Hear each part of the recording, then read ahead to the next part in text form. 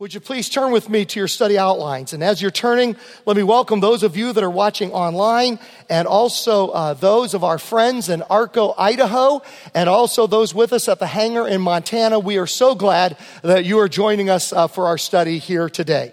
As we are finishing up a little miniature marriage and relational series, Marriage and Other Relationships. And so today is going to apply to all relationships, not just marriage, but friendships and work relationships and relationships here in the church and at school. But tonight, Kimberly and I, Kimberly taught with me last Sunday morning and last Sunday night, but she's going to join me Sunday night, tonight at 5 o'clock at Claremont at the Hub, and we're going to talk about the myth of the perfect marriage.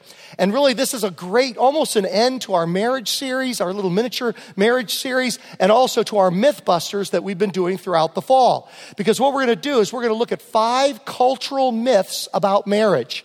5 cultural myths about marriage that if you buy into these myths, it will damage your marriage. And if you dispel these myths, it will help and encourage your marriage. So Kimberly and I are going to be talking about that tonight. I think it's going to be a really encouraging and helpful study, and really hope you can come, maybe bring a friend along with you. And then next Sunday, we're going to get whole hog into Christmas. It's going to be, the tree's going to be up, and the decorations are going to be up. And during the month of December, I will start a new Christmas series or Christmas topics throughout the month of December. But today we're going to talk about marriage and other relationships, biblical principles for healthy relationships. Now, there's many ideas that we have about heaven. And maybe for you dream about the giant golf courses or the video screens for football, 5 miles by 2 miles, in the sky, or maybe no football there. That will be heaven for you. I don't know. But you can take all that. I tell you what's going to be the best part of heaven, or one of the best parts, is that we're just going to get along with each other. Won't that be the best part of heaven? I mean, the upside of relationships without any of the downside of relationships. I mean, that to me would be heaven. And would you agree that this side of heaven, the greatest highs in life have to do with relationships, and also the greatest lows in life also have to do with relationship? Anybody want to say amen to that? The greatest highs. Paul writes in 1 Corinthians chapter 13, verse 13, and now these 3 remain, faith, hope, and love, but the greatest of these is love. When you either give agape, selfless love, heavenly love to somebody else, or when you receive it, that's a taste of heaven. For those brief moments when we don't think about ourselves, when we're unselfish, and we love another person as Jesus would, and we receive love in that way. That is like a taste of heaven. But also some of the greatest lows have to do with relationships. Look at Galatians 5, verse 15. If you go on hurting each other and tearing each other apart, be careful, or you will completely destroy each other. Paul writes there, be careful if we just have kind of a low-grade nitpicking and critical spirit of each other. We just kind of are overly negative or critical, and we just hurt each other, and maybe it's kind of a low-grade kind of thing. We tear each other apart. Paul says, be very careful, because we may end up completely destroying each other. In the church, I like to describe it as a group of porcupines huddled together on a cold winter's night. And it's cold in the world. That's why we like to come together to get mutual encouragement. But the problem is we've got sin quills. You've got quills, I got quills, all God's children got quills. And my sin quills, you ask Kimberly, are sharpened. And so when we huddle close to each other, are in danger of hurting each other. If we don't manage those quills, we will hurt each other rather than receive the warmth that we want to against the outside culture, the outside society, the outside world. There's a great African proverb. I love it. It goes like this. If you want to go fast, go alone. But if you want to go far, go with someone. I like that. If you want to get somewhere fast, go by yourself. It's the easiest way. I mean, no group moves quickly. We had 6 children, and we never went anywhere fast. It was always my favorite saying was, off like a herd of snails. That's what I used to say, because we were like a herd of snails. We just would not go fast. So if you want to go fast, go alone. But if you want to go far, if you want to last, if you want to go the distance, go with someone. If you want a church that lasts for 144 years and still going strong, you go together. You don't go it alone. Would everybody turn with me to the front of your program? And this is something that probably it's been there so much that it's like invisible to us. But if you look at the front of your program, upper left-hand corner, it says PFB Purpose, and then it has our mission statement, our purpose, finding purpose in Christ, in community, for the journey. This is exactly what we're talking about, what that African proverb is talking about. We find our purpose in Christ, but then we live it out in community with each other, and that's what enables us to last the journey. That's what enables us to go far, not just to go fast, but to go far if we go together. When faced with frustration, when overwhelmed with hurt or anger, when filled with apathy, when confronted with confusion, when struggling with selfishness, here's what we do. Number one, we thank God for our differences. It was God's idea to make people different. Parents are different than teenagers.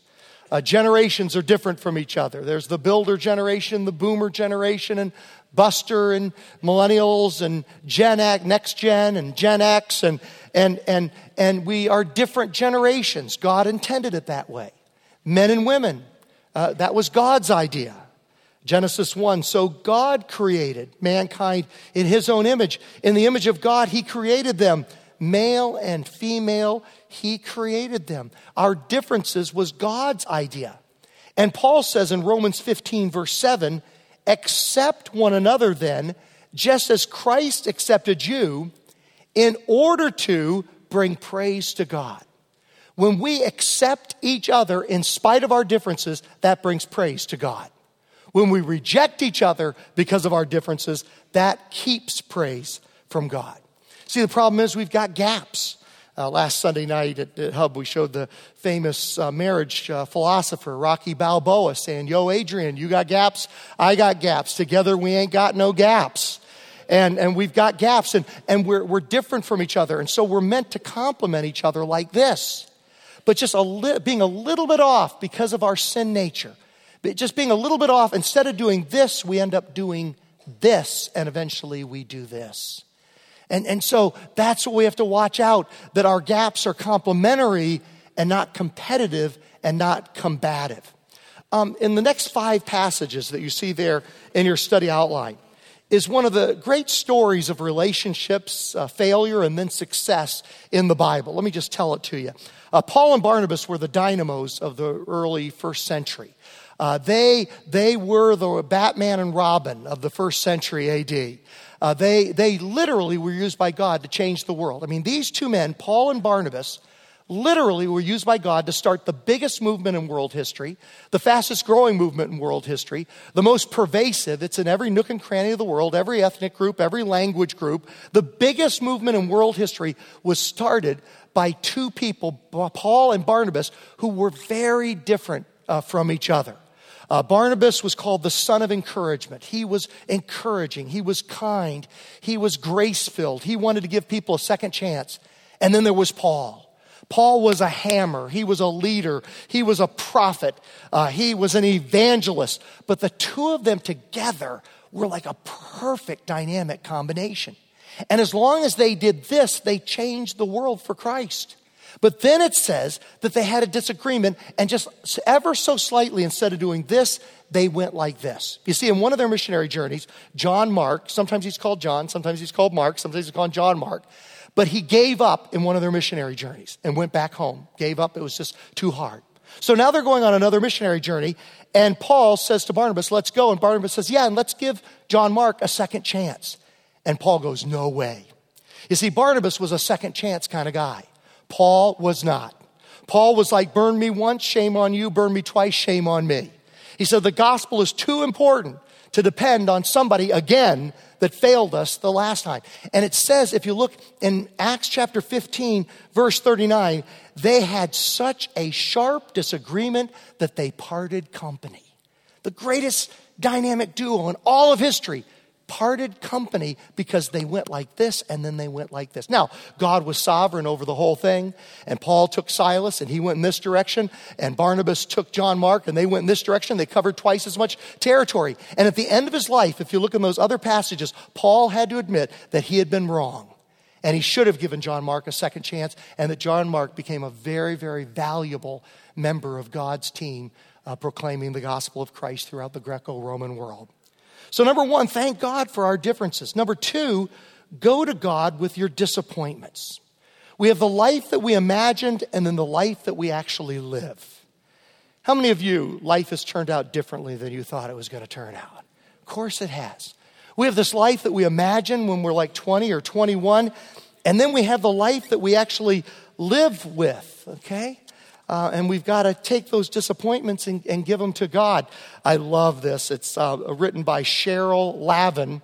It's called Time Can Revise Your Soulmate List. And tonight we're going to talk a little bit more about the myth of the soulmate. And I've got an awesome clip I want to show you this evening as well. But time can revise the soulmate list. What I want in a man, she writes, her original list. Number one, handsome. Number two, charming. Number three, financially successful. Number four, caring listener.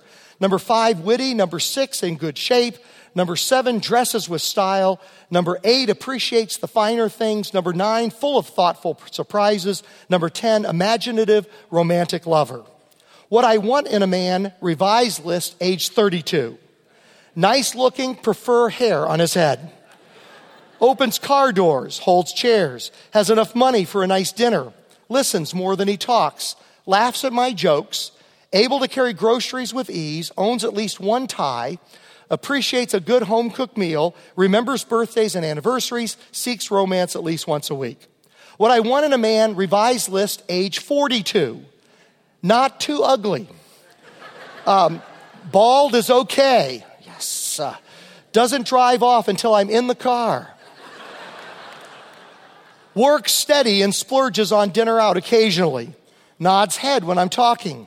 Usually remembers the punchlines of jokes. Is in good enough shape to rearrange the furniture. Wears a shirt that covers his stomach. Remembers to put the toilet seat down. Shaves most weekends. What I want in a man, revised list, age 52. Keeps hair in nose and ears trimmed. Doesn't belch or scratch in public. Doesn't borrow money too often. Doesn't nod off when I'm venting. Doesn't tell the same joke too many times. Is in good enough shape to get off the couch on weekends. Usually wears matching socks and fresh underwear. Appreciates a good TV dinner. Remembers my name. And shaves on some weekends. What I want in a man. Soulmate list. Revised list, age 62. Doesn't scare small children. Remembers where the bathroom is. Doesn't require much money for upkeep. Only snores lightly when asleep. Remembers why he's laughing. Is in good enough shape to stand up by himself. Usually wears some clothes. Likes soft foods. Remembers where he left his teeth. Remembers that it is the weekend. What I want in a man, revised list, age 72. Breathing. Number two, doesn't miss the toilet. So there you go. So we have the life that we imagined. We have the person in our life that we imagined. And then we have the one we actually live with. And here's what Paul says in Ephesians 4. Be humble and gentle. Be patient with each other. And I love this phrase. Making allowance for each other's faults. What a beautiful phrase. Making allowance for each other's faults. Recognizing I have faults, so I need to make allowance for the faults in others. I have flaws, so I need to make allowance for the flaws and faults in others because of your love. 1 Corinthians 13:7, love never gives up, never loses faith, is always hopeful, and endures through every circumstance. Disappointments in relationships. Next page of your study outline. Jesus in Matthew 7 says, which of you, if your son asks for bread, will give him a stone? Or if he asks for a fish, will give him a snake? If you then, though you are evil, know how to give good gifts to your children, how much more will your Father in heaven give good gifts to those who ask him? Okay? we're starting to think about what gifts we're going to get people during the Christmas season. Well, in our imperfection, we can usually come up with a reasonably good gift.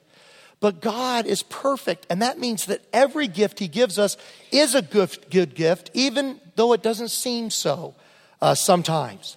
The people in our life are there for a reason. They're a gift from God.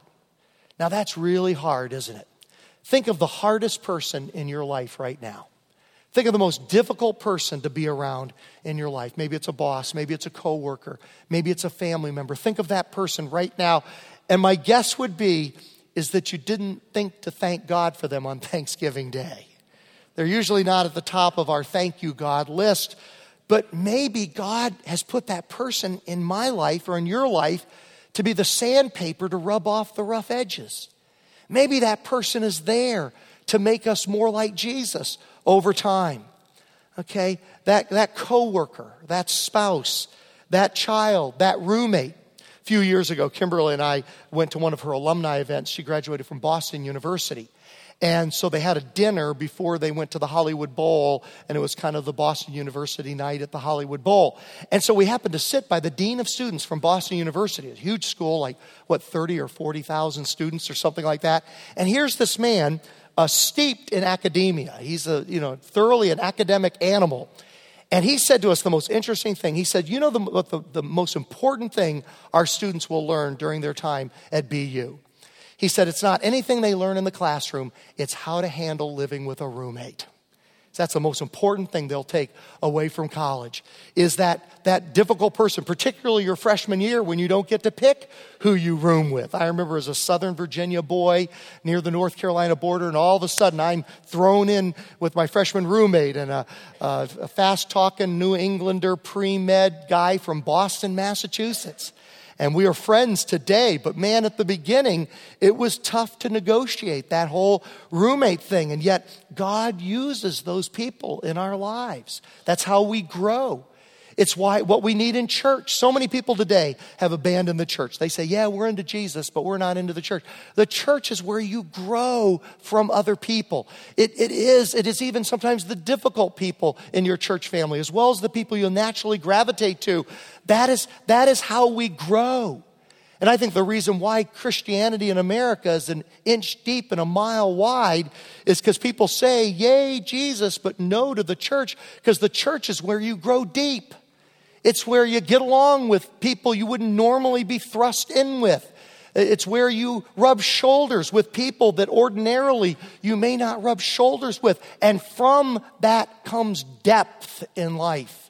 From that comes growth. It's a gift from God. Receive your friend or your spouse as a gift from God. Genesis 2, so the Lord God caused the man to fall into a deep sleep. And while the man slept, the Lord God took out one of the man's ribs and closed up the opening.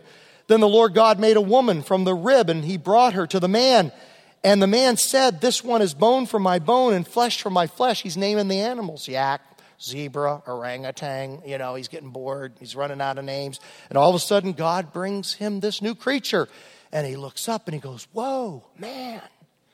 Whoa, man. And he writes it down. It's right there in the original Hebrew. You check it out. It's not. I'm lying right now. Okay, here we go. She will be called, whoa, man, because she was taken from the man. Your friend or your spouse's weaknesses have a divine purpose in your life. Weaknesses are tools of God to cause you to trust Him.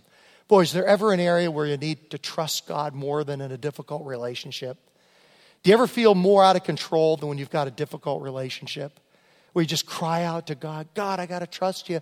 This thing is hard. Number 2, weaknesses are not a hindrance to achieving God's purposes in your life. We'll talk about this a little bit more tonight. But 2 dangerous words, if only. We can spend our life saying, if only she were more like this.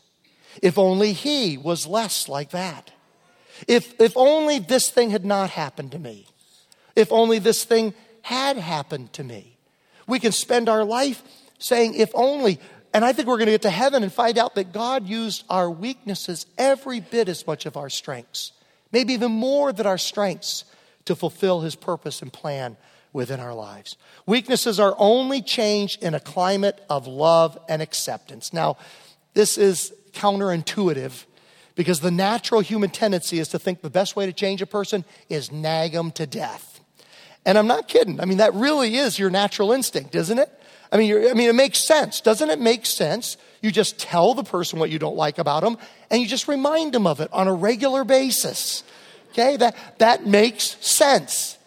How many have found that that doesn't work all that well?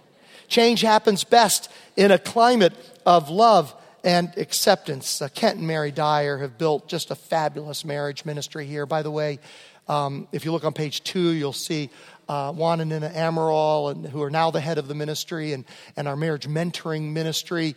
And then you look on page 7, and you can see biblical marriage classes to encourage, to make good marriages better. They meet at 8:30, 9:45, and 11:11.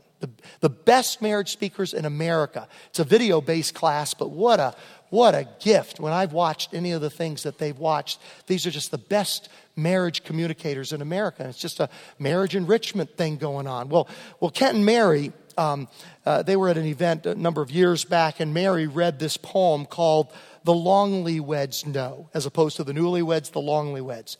The longlyweds know that it isn't about the golden 50th anniversary at all, but about all the unremarkable years that Hallmark doesn't even make a card for.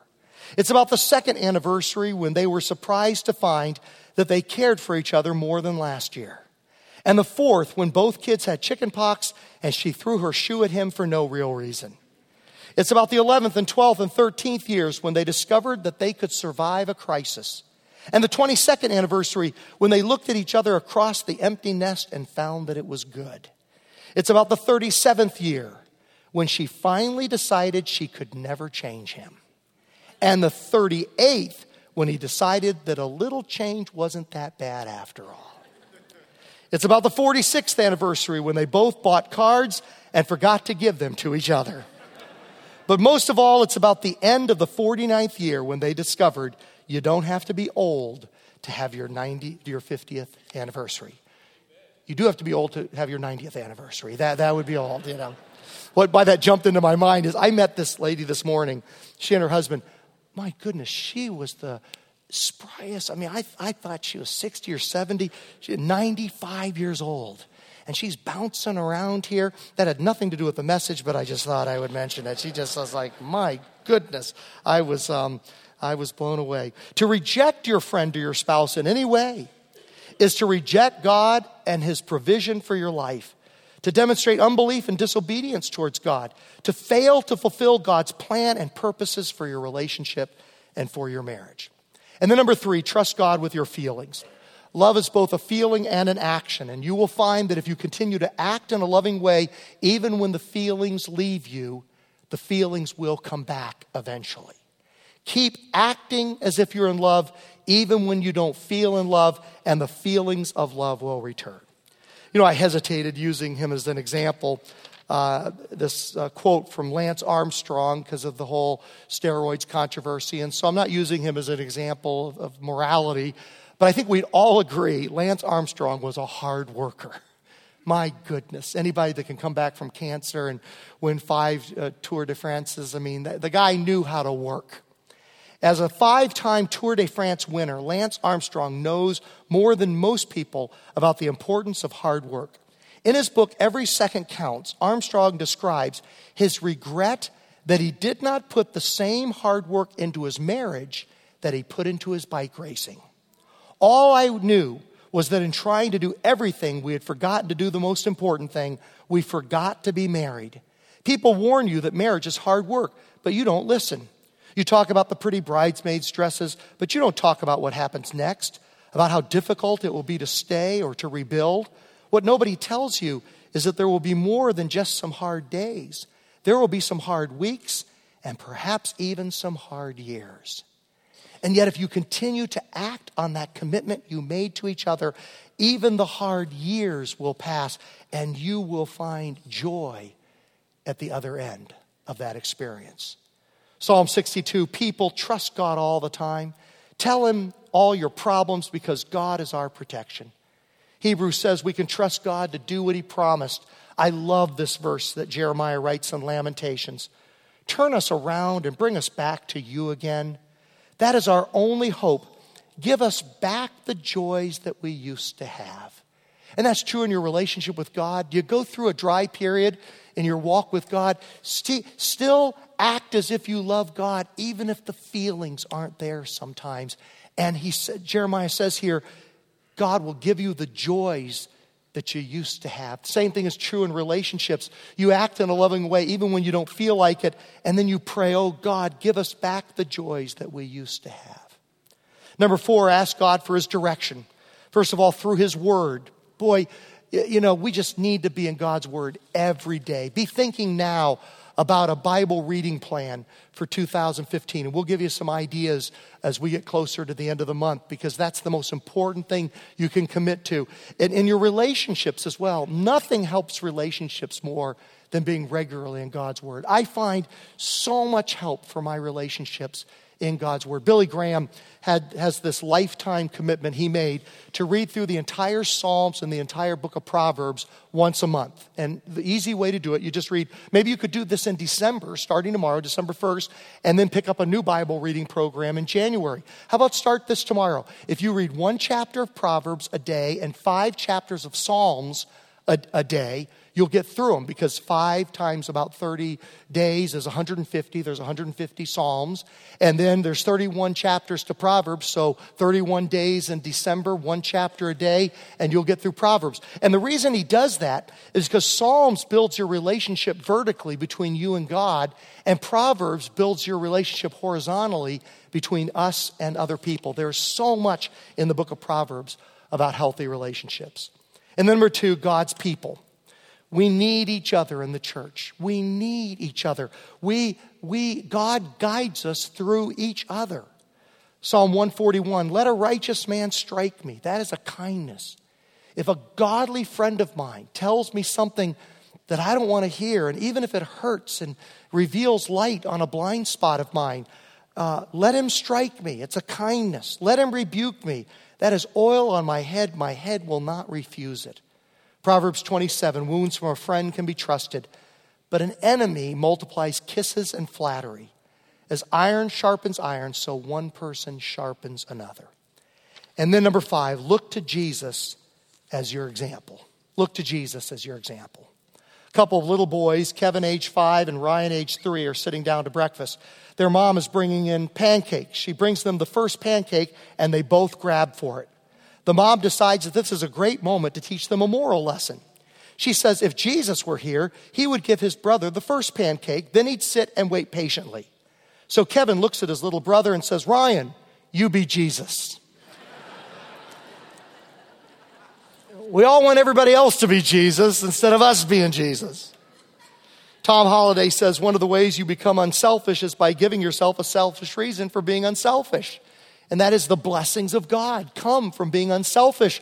And then you learn the joys in and of itself of being unselfish, even if initially we do it simply to get the blessing of God. Paul writes, be kind and loving to each other. Forgive each other, just as God forgave you in Christ. You cry out. The most practical thing you can do in your marriage, the most practical thing you can do in any relationship is just call on the name of Jesus. Jesus, this woman's driving me crazy. Dear Jesus. And it's amazing. It's amazing how he comes through with that. Philippians 2, look down at verse 5. Your attitude should be the kind that was shown us by Jesus Christ. 1 John 3, let us stop just saying we love people. Let us really love them and show it by our actions. Now, the only way to do that, the only way to have the power of Jesus living his life through you. I've been crucified with Christ. Nevertheless, I live. Yet not I, but Christ lives in me. And the life which I now live in the flesh, I live by the power of the Son of God who loved me and gave himself for me. The only way to do that is to open up your heart and have the presence of Jesus in your life. Then you'll have the power of Jesus in your relationships. If everybody would look to the next page, and the upper left-hand corner of the next page, how to become a follower of Jesus. What better way to enter the Christmas season than to make sure you have Jesus in your life and then in your relationships. You admit your condition before God. God, I admit that in my relationships, I have not loved other people as I should love them. But we believe that Jesus is God's solution. Through Jesus, I can be forgiven for the wrong attitudes I've had in my relationships. And I can have the power to live in a way that honors God if I choose to follow Christ as your Savior and Lord. Jesus said, I tell you, whoever hears my word, that's what you're doing right now, and believes him who sent me has eternal life and will not be judged, but they have crossed over from death to life. Do you want to do that right now? Would you pray silently as I pray out loud? Dear God, thank you for sending your Son, Jesus Christ, to earth. I believe Jesus was who he said he was, and he proved it by rising from death. I want to discover and begin following your plan and purpose for my life. I want to get to know you personally. Thank you, Jesus Christ, for dying for me and forgiving all my sins. Right here, right now, I receive you as my Lord and Savior. Thank you for your free gift of eternal life. And we pray this in Jesus' name. And all God's family said, amen. Right underneath it, you'll see unwrap your gift. And if you prayed that prayer at the guest center on the south end of the lobby and the north end of the lobby, the guest center, there's a free package of resources that we'd love to give you in your walk with Jesus. No obligation, no pressure. Just stop by there. If you'd like to talk to somebody, there's somebody to talk to. But if you just want to pick up that packet, I invite you to let this be the first Christmas gift from our church to you this Christmas season. When we have Jesus in our heart and in our relationships, then we can see miracles happen in our relationships. And as I close, would you think of the person that you have the most difficult relationship with right now? Just think of that person right now. And let's claim the miraculous for that relationship. Ephesians 3:20. Now to him who is able to do immeasurably more than all we can ask or imagine, according to his power that is at work within us. To him be glory in the church and in Christ Jesus throughout all generations, forever and ever. And all God's family said, amen. God bless you. Have a great day.